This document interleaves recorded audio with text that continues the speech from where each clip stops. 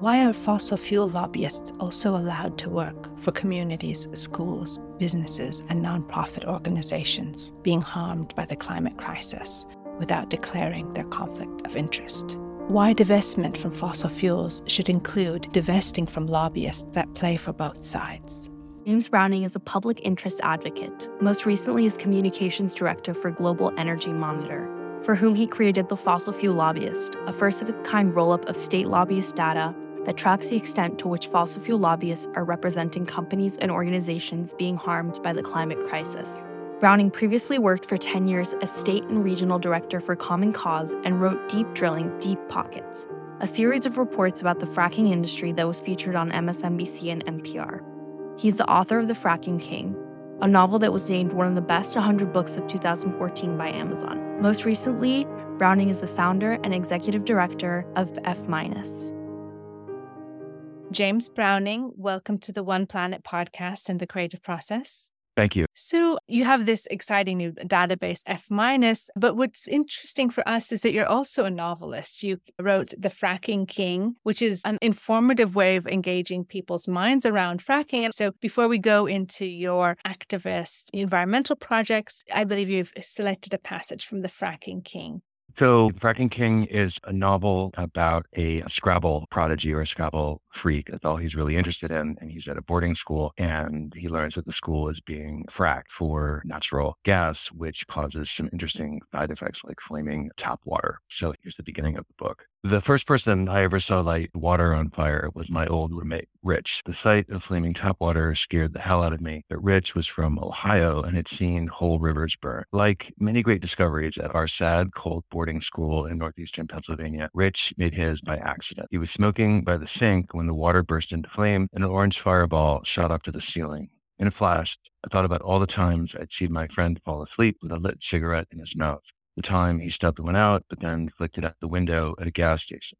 I won't say it made sense that he could light water on fire, but I felt this must be it and that the fearless, foolish Richard finally be burned alive. Dude, we are going to rock this thing. See you soon, Richard Erlacher.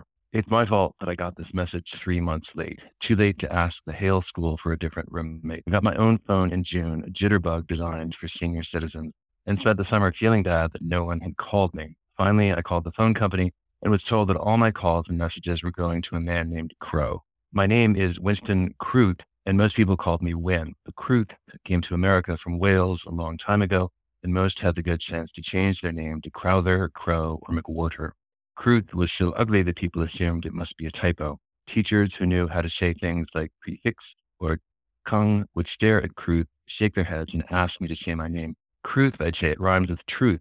Oh, so with a U? No, it's with a W. I straightened things out with the phone company and was sitting in the car when I got Richard's text. My father was driving me to Hale for the start of my junior year, and my phone was almost drained from searching for a signal in the endless mountains. I had been hazed at each of my last 2 schools, the thugs at Hannah Penn making fun of my Scrabble words, and the flakes at Clovis Friends publishing my Scrabble words in the school newspaper as if they were poetry, and now had a bad feeling that I would be rocked. Hale in cold country, and had just leased a lot of its land to dark oil and gas. A school whose existence had always been precarious had suddenly struck it rich, and they gave me one of their new dark scholarships. Dark fracked for natural gas in the hills above the Hale School, and while I didn't really know what fracking was, I knew it involved drilling through a mile or more of rock. It's so interesting that, we get involved, we understand the way that fracking in this school, in this community, and it's affecting the cows, milk, and everything bordering this river. And that was published in 2014. But you set up a lot of these conflicts of interest, like there's a newspaper that is a fracking newspaper. People who are supposed to be the truth tellers, you can't trust that information. So that was something that was a focus of your interest even before you started this F-. Right. And in this fracked world at the Hale boarding school, even the poets are complicit in the fracking. There is a teacher there who interests him because he writes found poetry that he finds in bathroom stalls or other unlikely locations. But it turns out even his position is partially funded by the company fracking. The hero is obsessed with language and obsessed with Scrabble, to the point that he has a hard time functioning in the real world when he's not on a Scrabble board. But the bridge to the real world for him becomes just the word fracking, which is a really interesting word. It's a contraction of hydraulic fracturing, which is the process that the oil and gas industry developed so they could get at these gas deposits that are about a mile underground.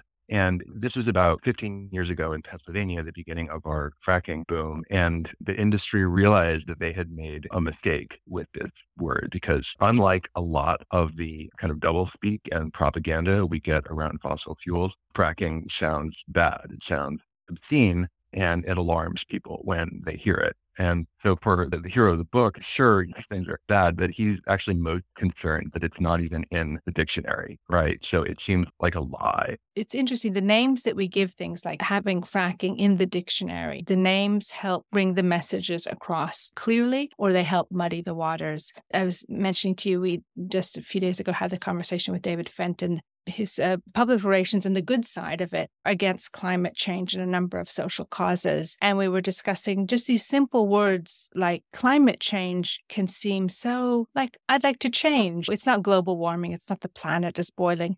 It's like change and change is necessary. And we think it's a word, but it can be quite deceptive in the way it prepares our minds for things that are really unacceptable.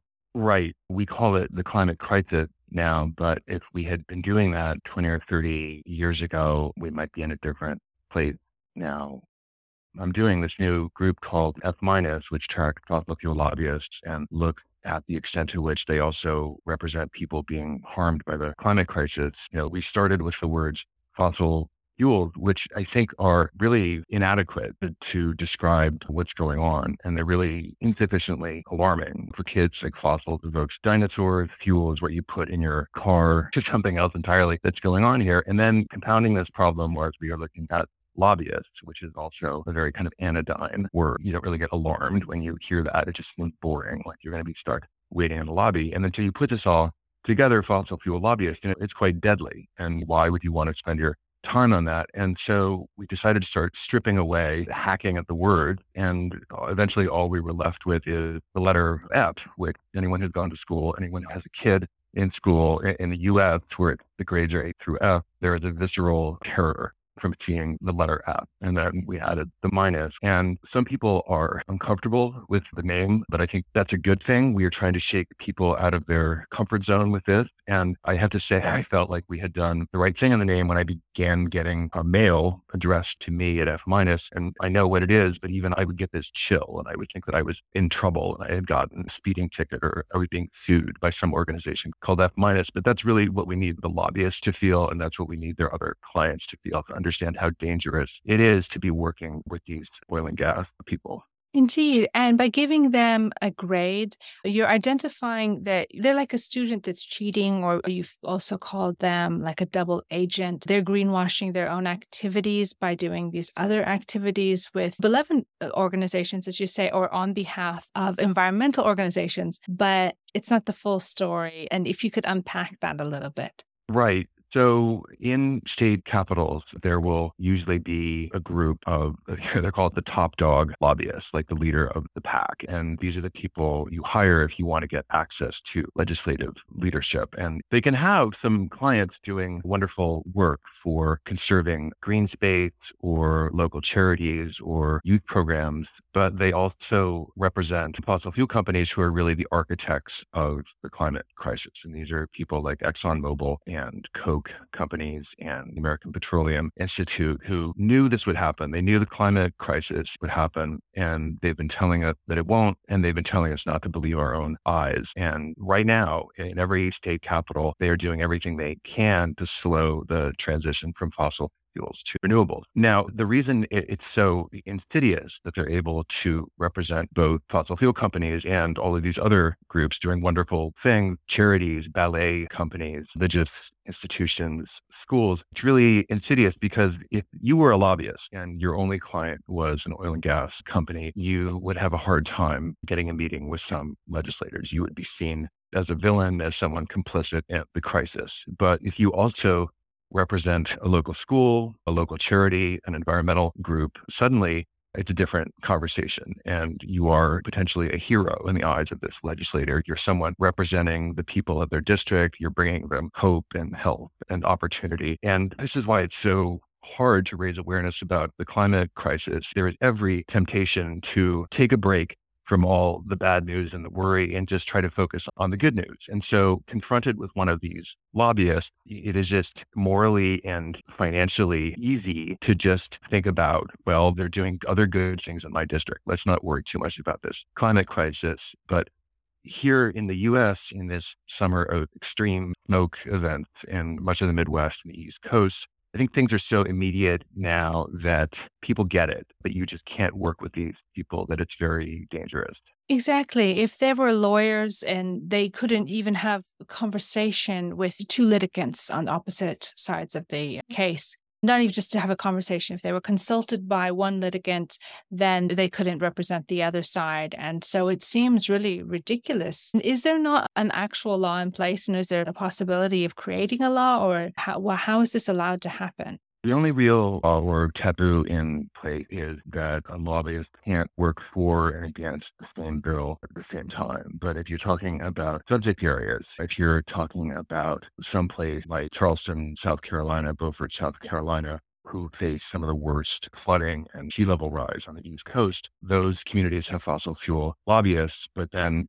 incredibly, at the same time, Charleston is actually suing the fossil fuel industry. So it's just an incompatible conflict of interest. The origin of this project actually goes to question, how is this possible? Isn't there a rule or a law against this? I, started lobbying 20 years ago and was working for smoke-free bars and restaurants in the state of Maryland, and worked with a lobbyist for the American Lung Association, and saw that he also worked for the Maryland automobile dealers. And when he wasn't pushing for smoke-free bars and restaurants, he was working to defeat legislation to restrict emissions from cars and require better gas mileage from cars. And so I challenged him about this. How can you do this? And he said, well, it's easy because cigarettes are indoor air and cars are outdoor air, and therefore it's not a conflict. And that kind of magical thinking, which I think got us into this mess on climate, that somehow you can have these conflicts or these dissonances and it's okay, but it's not. This is how we got into this space of thinking, well, as long as I can conserve some green space here, as long as I am personally virtuous and I compost and recycle, that's going to help. And sure it does. But if all along your community has one of these lobbyists, it really negates a lot of the good things that are happening locally, because it normalizes, it legitimizes the fossil fuel industry. Well, that's why your database is so clear and transparent, and allows us to look at where those conflicts of interest. And I want to also say it's something that we have to look at even beyond the climate crisis and the lobbyists for the fossil fuel industries. I've come across national cancer associations then being funded by the Dairy Association, for instance, and then pushing and promoting diets that are laid in dairy, which I guess dairy in a certain amount can be okay, but it's also the way cattle are raised, that they're laden with hormones, which is just proven cancer accelerant. So these conflicts of interest are taking place, and that's just one example. So we really need to have greater transparency, because we're getting advice from people who are doing harm to us, right? Right. And they have an incredible array of clients. And as you mentioned, it can be agriculture on the one hand, and then health groups, advocacy groups who are concerned about contaminants in food, climate impacts from the agriculture sector. And if the expert in any given state is always someone who represents both sides of the issue, the best result you're ever going to get is some kind of muddy compromise in the middle. I have been a lobbyist in enough state capitals and seen this happen over and over again. They will fight all year over a budget, over a climate bill, and it all comes down to having all the top players in a room together, and the fossil fuel people are always there, and we have to get them out of the room. It is too late. The crisis is moving too fast for us to continue to have these sort of 50-50 compromises. It is hard to get things through Congress, but this is what, President Biden wound up doing here, is this sort of half and half bill last year that does have more money for renewables, but it also has more money for fossil fuels. But it's too late to be doing that. We are ruined if that's the only way forward. Yes. And, the fossil fuel industry is really bargaining with our future, while destroying the planet. And it's just so frustrating. It must be frustrating for you having all the data in front of you, that lobbyists and PR firms are fundamentally, they're doing work for hire. And their excuse is always to say, They're there to do the bidding of their clients. There's no sense of responsibility. And I think that at some point there has to be a kind of accountability, because it's not just the right to have legal representation, it's really promoting things. And so they're in bed, they're part of the process, disguising itself as a political speech or representing population. That's a really important point, and the comparison to lawyers is really important. The traditional defense of this lobbying practice is that somehow hiring a lobbyist is like hiring a lawyer, and the guilt or innocence of your lawyer's other clients shouldn't affect your case. But that's not how lobbying works at all. Yeah, it is all connected. And it's really more like hiring your own shadow state senator who has the ability to introduce legislation and get it passed. And what you are really doing is getting all of the political baggage that comes with that person that you are hiring. Trying to get this issue out there, it's something I've been working on for a long time, probably about 20 years. And, as I mentioned, there are all these obstacles to doing this. It is hard to get the data. I think the words fossil fuels and lobbyist, all those are insufficiently alarming words. And then there's the fact that so many good progressive groups are actually complicit in this, knowing or not. That also makes it hard to talk about, because they are locked into these relationships that, yes, the world may be falling apart, the earth may be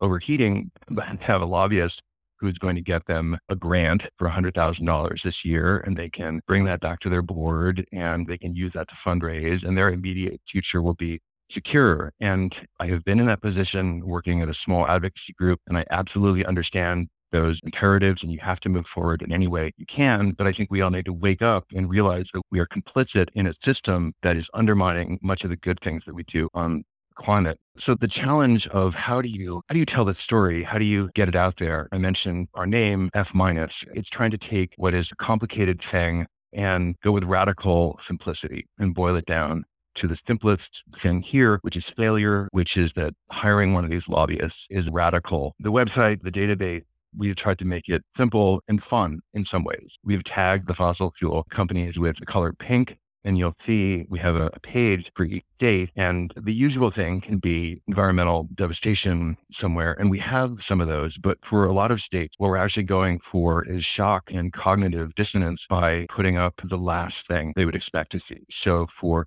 Pennsylvania, which is one of the worst states for these lobbyists, we have a photograph of the plush red interior of the Kimmel Center, the concert hall in downtown Philadelphia. And it's a ravishing scene, and it's empty. And it's something that you would never associate with the fossil fuel industry, except the Kimmel Center has a lobbyist who also works for oil and gas interests. Yeah, and it's so important to have that transparency, because it is a kind of shaming.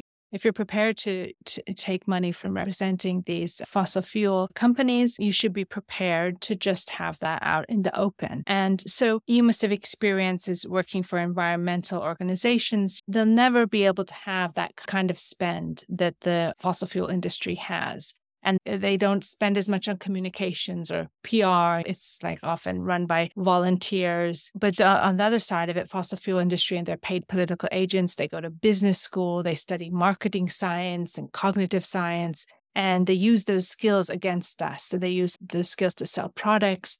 And they have this natural orientation to dominate, and they know how to orientate their discussions with effective, sticky, memorable language and imagery. And I see that you're doing that with F-, but they just have so much more in their artillery, being able to outspend, and this kind of, I would say, kind of ruthless mindset, so that they get us to even question what we know about pollution and the dangers of chemicals or smoking, PFAS in the waters and the causes of global warming.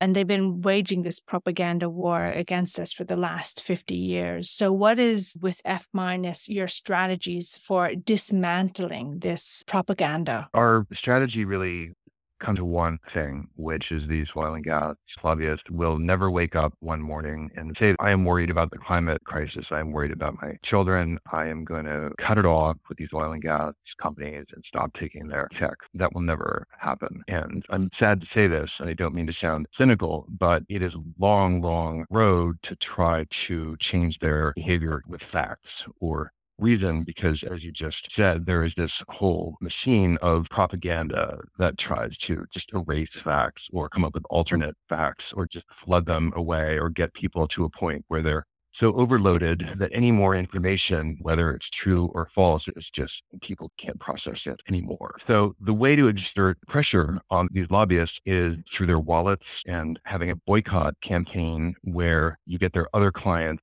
to pressure them and to fire them. And it's not like these lobbyists love oil and gas and coal so much. It's just easy money for them. And so they have to be forced to pick a side in the climate fight. And so if we are zeroing in on institutions in some of these states where they can be shamed. So right now I'm in Baltimore on the Johns Hopkins campus where I was a graduate student in writing. I went on to become a lobbyist in Annapolis, and Hopkins is interesting because they're kind of uniquely exposed on this issue. They have a very strong relationship with Michael Bloomberg, who's one of the biggest funders of anti-coal work in the United States. And because of this, they voted to divest their endowment from coal, but they still have funds invested in oil and gas. And the amazing thing is they have lobbyists now who work for coal companies, which is completely at odds with Bloomberg's work and their whole relationship with him. So it's morally untenable. And from a PR standpoint, it's completely untenable. And we're going to get people here to speak out. And I think Hopkins is someone we can use to drive a wedge between the oil and gas industry and some of these other lobbyists. I think another really important place for us is cultural institutions. And as you may have seen in some of the articles or the database, it's shocking who's complicit in this. It's the New Museum in New York City, which is an amazing place and has all kinds of avant-garde work about the climate crisis, but they are complicit in this. We tagged more than 50 museums around the country. And part of the strategy there is to shame them and to go to their trustees, to go to their donors and lay out what is really going on here. And the idea is that we will learn from the successful campaign to force museums to cut ties with donors from the fossil fuel industry.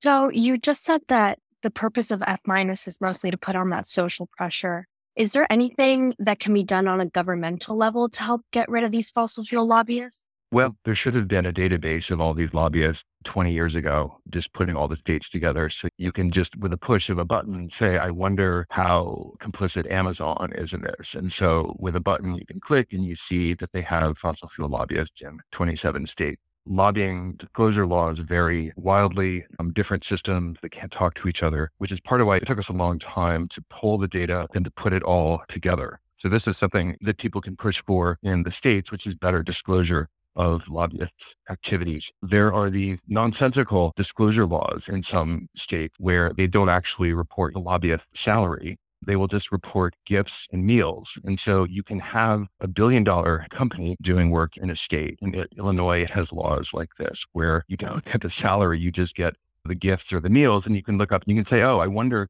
what this $1 billion company is doing in Illinois. How much money are they spending? And you would look at a disclosure report and it will come back at like $79 because they had a steak dinner together and that's it. So there's a lot of information we still don't have. And part of this push will be trying to strengthen state disclosure laws to make it easier to tell these stories. Definitely. And you were talking about social pressure before and putting the pressure on these companies and these organizations to stop using the fossil fuel lobbyists. Do you think that the social pressure will be enough to stop these fossil fuel lobbyists when it comes down to social pressure versus fossil fuel money? So there's always this kind of dynamic of being right is not enough, or having the facts on your side is not enough versus all the spending and the propaganda from the fossil fuel industry. I think for me, what is hopeful about having all of this data, every county government, every school district, is that you can get very local and you can get to the point where the community is small enough, people actually know each other. And that has incredible value. And that is something that an ExxonMobil or the Coke company can't buy, can't overcome necessarily. And so in our list, if you look at education, there are just hundreds of public school districts that have fossil fuel lobbyists. And so this is really interesting because it cuts across ideological lines. There may be liberal communities where people want there to be more spending on education. There could be conservative communities where they just want to lower taxes and they don't necessarily want that money going to the public schools. But what all of those people have in common is they're not going to like the fact that the school is just spending their own money, their tax dollars, to hire a lobbyist whose fossil fuel work is resulting in fires in Washington state, in flooding in Florida, in drought in Great Plains communities. And so I think there's a real teachable opportunity here working with some of those districts. We're looking at Washington state, where there has been worsening wildfires and a real public health crisis from wildfire smoke. And of course, children are especially vulnerable to the smoke and are growing up now in a world where they're told, can't go outside today, practice is canceled, you have to wear the mask today, and they're still feeling sick. And there are 10 public school districts in Washington state that share lobbyists with the fossil fuel industry. And this is something where I believe strongly we go and talk to folks in these communities and explain it, it will become easy to pressure these districts to drop these lobbyists. And as we talk about this, one of the main questions that comes to mind for me is, why is this happening? How much do you think that groups that hire fossil fuel lobbyists, for example, cultural institutions and higher education groups like you were just talking about, are aware that they are hiring people that also work for the fossil fuel industry to lobby for their own concern? That is a great question. And I've been working on this project for several years. And honestly, it's still unimaginable to me that some of these local groups facing so many impacts of the climate crisis are doing this. And how is this happening? There are two answers. They haven't really done due diligence on their lobbyists. They haven't looked at the list of their other clients, or they have, and they've decided that it's worth the risk or it's worth the trade-off. Going back to the comparison with hiring a lobbyist versus hiring a lawyer, this is where law firms are more diligent about flagging conflict. With lobbying firms, the only one really policing them is the lobbying firm itself. And so when they take on a local conservation group, let's say that's trying to preserve green space, and they also have a fracking company where water and air pollution from fracking projects is damaging green space elsewhere in the state, entirely up to the lobbying firm, whether or not this is a conflict and whether this is doable. And so for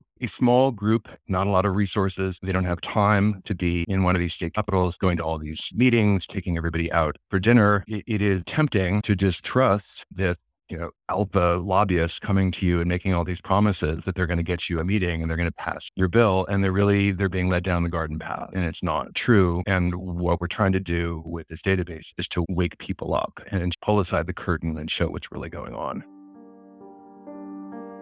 James Browning is on a mission to start something powerful. The end of the era of fossil fuel lobbyists. For too long, the governing system in the US has been corrupted by fossil fuel lobbyists and their seemingly unlimited funds. But, like James Browning said, there are lots of things that big oil companies and their investors can't buy, where the most important of these is community. The importance and the power of community simply cannot be overstated. When communities band together, great things can happen. Laws can be passed, like when New York communities came together to push for the landmark climate law that was passed in 2019.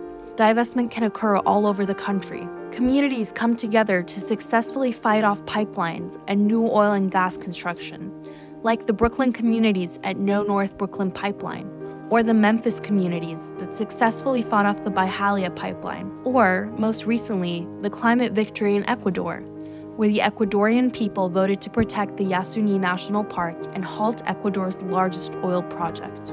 These stories of communities banding together to fight against the fossil fuel industry give me hope that with James Browning's newest database, F-, that armed with information, communities and people will do the right thing and fire their fossil fuel lobbyists, helping us all take one step closer to a fossil-free future. And now, back to the episode.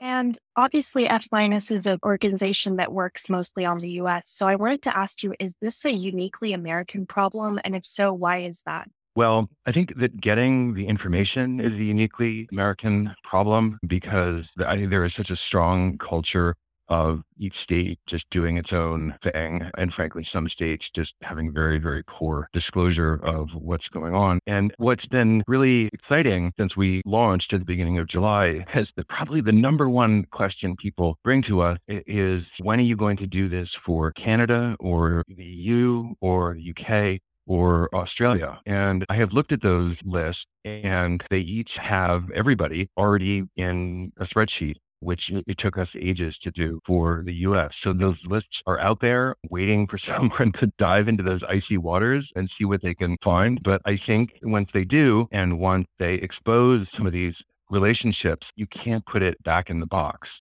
And so the idea here is that in the future, every time someone is thinking of signing on with a lobbyist, we want them to be asking, yes, but what are they doing on climate? And we want the lobbyists to be thinking, well, sure, I can take this oil and gas money, but do I really want to deal with getting an F- from all of these climate groups? And then do I want to deal with all of my current clients calling me up and complaining about it? So once you get this information out, it is free. You can't put it back. You can't hide it again. And we're hoping to see other groups pick up this issue in other places, UK, EU, Australia, and Canada. Well, that's exciting to know that it's at least easier in these other parts of the world. And so that's a kind of challenge for anyone out there listening. And maybe you can provide, I don't know if you have links to some of the databases, but again, it has to be presented in a way that can be easily shared. But I'm really excited about this idea of just being a ratings agency. So before you take on anyone, what's their rating? And if they have a F-, don't deal with them. You send your money elsewhere. It's also a little bit disturbing that where you feel that your money is being spent by someone who's efficient as an insider, that they may be using you to kind of Trojan horse their larger fossil fuel clients, like you're the dressing on the cake, a little bit of icing, but you're not the main meal and you're not being best represented. Oh, that's a great metaphor. There was a fascinating article in The Guardian about ExxonMobil having an employee who had his own office on the campus of Princeton University. And all he did was go to classes and just sort of sit in the back and wander around campus and listening to people. And so what was this ExxonMobil person, doing at Princeton? It was listening to what these Ivy League students were saying about climate and about fossil fuels. And it's just one example of the fossil fuel industry. They are very good at propaganda. They are also very good students of environmentalists, and they understand how to manipulate them and how to push their buttons and how to disguise their own activities. And one of their best tactics is to surround themselves with museums, with hospitals, with charities, with public schools, and all of these groups who are doing wonderful work at the local level and who aren't going to complain about their oil and gas lobbyists because that person is bringing back money to them as well. And so again, it is tempting to go for the short-term gain, but what we need these other groups to understand is that they are implicit in a scheme that is ruining us, that is pushing us past the point of no return on climate. The other thing I was going to say about how can you have some of these questions in Canada, EU, and elsewhere, that this is a good strategy for the US trying to divest from these lobbyists, get their other clients to fire them, because unfortunately, some of the other strategies, we keep running into the same problems, which is the US has gone so far backwards on democracy issues around money and politics and Citizens United that it's going to take decades now to move the Supreme Court to a better place. So all the work passing legislation and fighting in the courts need to continue. But the reality here in the US is that the political system is so completely broken. And in many ways, the laws that we came up with, the ideas that we came up with in the late 1700s, that we need some new solutions. Right now, trying to control the spending by the industry, we're trying to pass bills, that's going to continue and that will take years. But this opportunity to rise up and fire the fossil fuel lobbyists, it's something people can do right now. They don't have to pass a law. They don't have to file a lawsuit. They don't have to go to the Supreme Court. They can do it right now. And so all of these groups, especially these small groups, actually have a lot of power here. And they have a lot of untapped potential to push back and to fight back against the industry. Indeed, we do have a lot of power if we reclaim it. And people have said that climate change is actually a crime scene. The murder or the attempted murder of this beautiful planet. And I think that people muddy the waters as well because they feel like, oh, they use fossil fuels to a certain degree. They're kind of dependent, or they drive their car, they heat their house. But for years, we've been lied to about it. And the fossil fuel companies have corrupted the very political process. There's this sense of guilt. People that don't want to speak up because in some ways we're all addicted to energy, no matter how much we like to conserve. None of us are carbon neutral completely. So how do you get people to embrace the project without that sense of guilt that can sometimes lead to silence and inactivity? Right. In the US, it often feels like we have the worst of a world where you feel a sense of dread and hopelessness about climate, but don't know what to do or have decided that there's in fact nothing to be done. And so coming to this work with a background as a writer and also like designing games focused on climate, I feel like one of the first challenges is that we have to make it more fun. And this is hard because it's so serious and it can be so dreary, frankly, working on some of these campaigns year after year or going to a state capitol and sitting out some state senator's office for hours and hours trying to get a meeting with them. But if you see the way just children, how they solve problems, or if they're bored, what do they do about it? Maybe they break the rules of a game, or they come up with a new game entirely. And suddenly, instead of everyone sitting around feeling like this is hopeless, what do I do? You are building something together, and it becomes like more of a moment of possibility. And that's part of what we're trying to do with F minus. I mean, if you look at the data, it is shocking and it is different. And it's not the usual climate stories. And, ski resorts in the United States are complicit. And the ski resorts, losing their snow, going out of business because of the climate crisis, continue to have oil and gas lobbyists. If you look at Park City, Utah, which actually the city has one of the best local climate plans in the country, but the city has several fossil fuel lobbyists. All three of the nearby ski resorts have fossil fuel lobbyists. And the Sundance Film Institute, which is based in Park City, which has sponsored and promoted films about the climate crisis. The Sundance Institute has a lobbyist who also works for fossil fuel companies. So it is shocking for people to hear this. I would understand if someone felt even more discouraged hearing that some of these supposedly good groups are actually complicit in this, but it's a moment of waking up, I think, and seeing things clearly. And that's a very hopeful thing.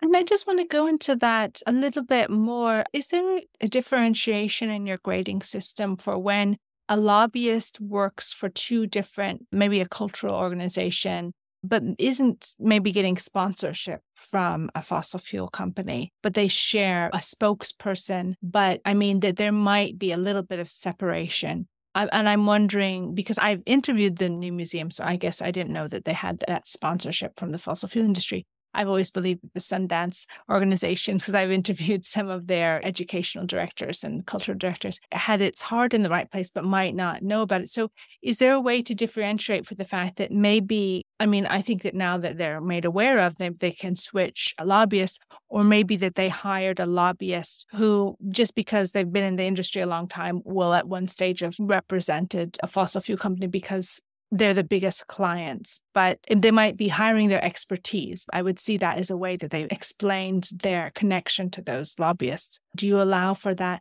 nuance and for the organizations then to improve their rating or for people to understand?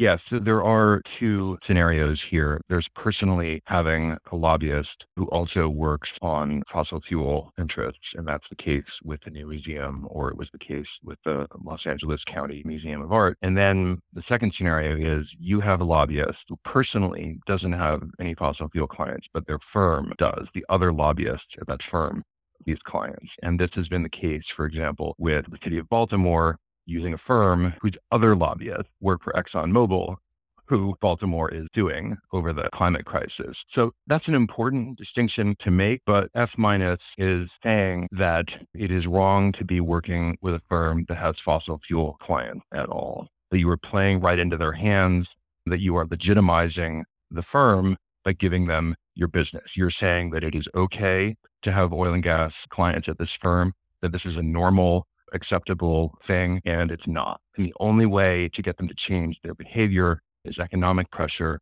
and is to fire them. I like that strong stance. And then they'll have to just go all in or then change their clients and vote with their conscience. And so you've mentioned the use of games, and I know that you and your brother have designed this Monopoly hack. Tell us a little more about that. So I have a younger brother, and we spent what seems like our entire childhood playing board games or Dungeons and Dragons or other games. And I think neither of us really ever grew out of that, or perhaps never grew up. And so still see sort of everything in some ways as a game, and it should be more fun. And actually in the case of the climate crisis, it should be winnable. There should be a way to fix this thing. And when I had kids of my own, I started playing Monopoly with them. And there's a certain frustration with that game because it's actually kind of boring and it's just not realistic. It's not the way the world works. And there's a sense of your actions in the game don't have real consequences. And especially in the world now where we see that kind of capitalism run amok is one of the causes of the climate crisis. So my brother and I decided to hack Monopoly. It's sort of a climate hack, and took out the usual set of chance community chest cards and designed new cards. They're called last chance cards. And they introduced things like fracking and floods and fires and bankruptcies and other climate impact into the game. So for example, if you draw the fracking card, and you own a property where fracking is legal. And I think at the time we made the cards, those states were Illinois, North Carolina, and Pennsylvania. Then you got an immediate infusion. You got $1,000 for selling the right to fracking on your land. So great, you got $1,000, but then you incur a $50 penalty every turn because of the health impacts or the negative impacts of fracking on your property. So eventually you've lost all that money you got from signing the fracking, and you're just getting sicker and sicker and poorer and poorer. Indeed, the true wealth is measured in many ways. And how can you be considered to be winning, at life if you're just poisoning the planet and those around you, and accumulating wealth off the back of that cannot feel good. You've been talking a lot about standing up for the planet and speaking up on climate change.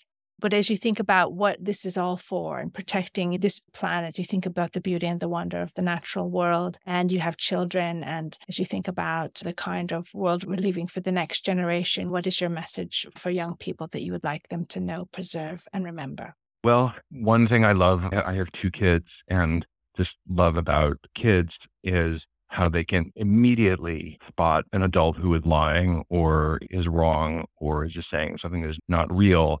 And as we get older, a lot of us lose touch with that. And I think it's a beautiful thing to have that. And however young people go to work on the climate crisis or as artists or whatever passion you have, it is just so important to hold on to that. And even if someone is paying you, even if someone is promising promotions and jobs and titles, that sense of truth, of true north, like what is right to you, is the most important thing to hold on to. And so I hope anyone going into the climate movement or the arts or other fields can find a way to hold on to that. And it can be hard because the climate crisis is so scary, but that is such a good guiding star to have. Yes, indeed. And in this monopoly of life, you win when you go with your heart and with your sense of social responsibility. So thank you, James Browning, for bringing to light how lobbyists and fossil fuel companies have extended their reach into almost every aspect of American life, from government, corporations, cultural institutions, universities, and advocacy groups, earning an F- in environmental responsibility. And so that now, armed with this information and your database, we can move forward and do better. We all live on one planet we call home. Thank you for adding your voice to One Planet Podcast and the creative process. Thank you, Mia. Great to be with you. One Planet Podcast is supported by the Jan Michalski Foundation. This interview was conducted by Mia Funk and Evelyn Mall with the participation of collaborating universities and students. Associate interview producers on this episode were Sophie Garnier and Evelyn Mall. One Planet Podcast is produced by Mia Funk. Additional production support by Katie Foster. Theme music is written and performed by Juan Sanchez. We hope you've enjoyed this program. If you'd like to get involved in One Planet Podcast and be part of the climate change solution, just drop us a line at team@oneplanetpodcast.org. Thank you for listening.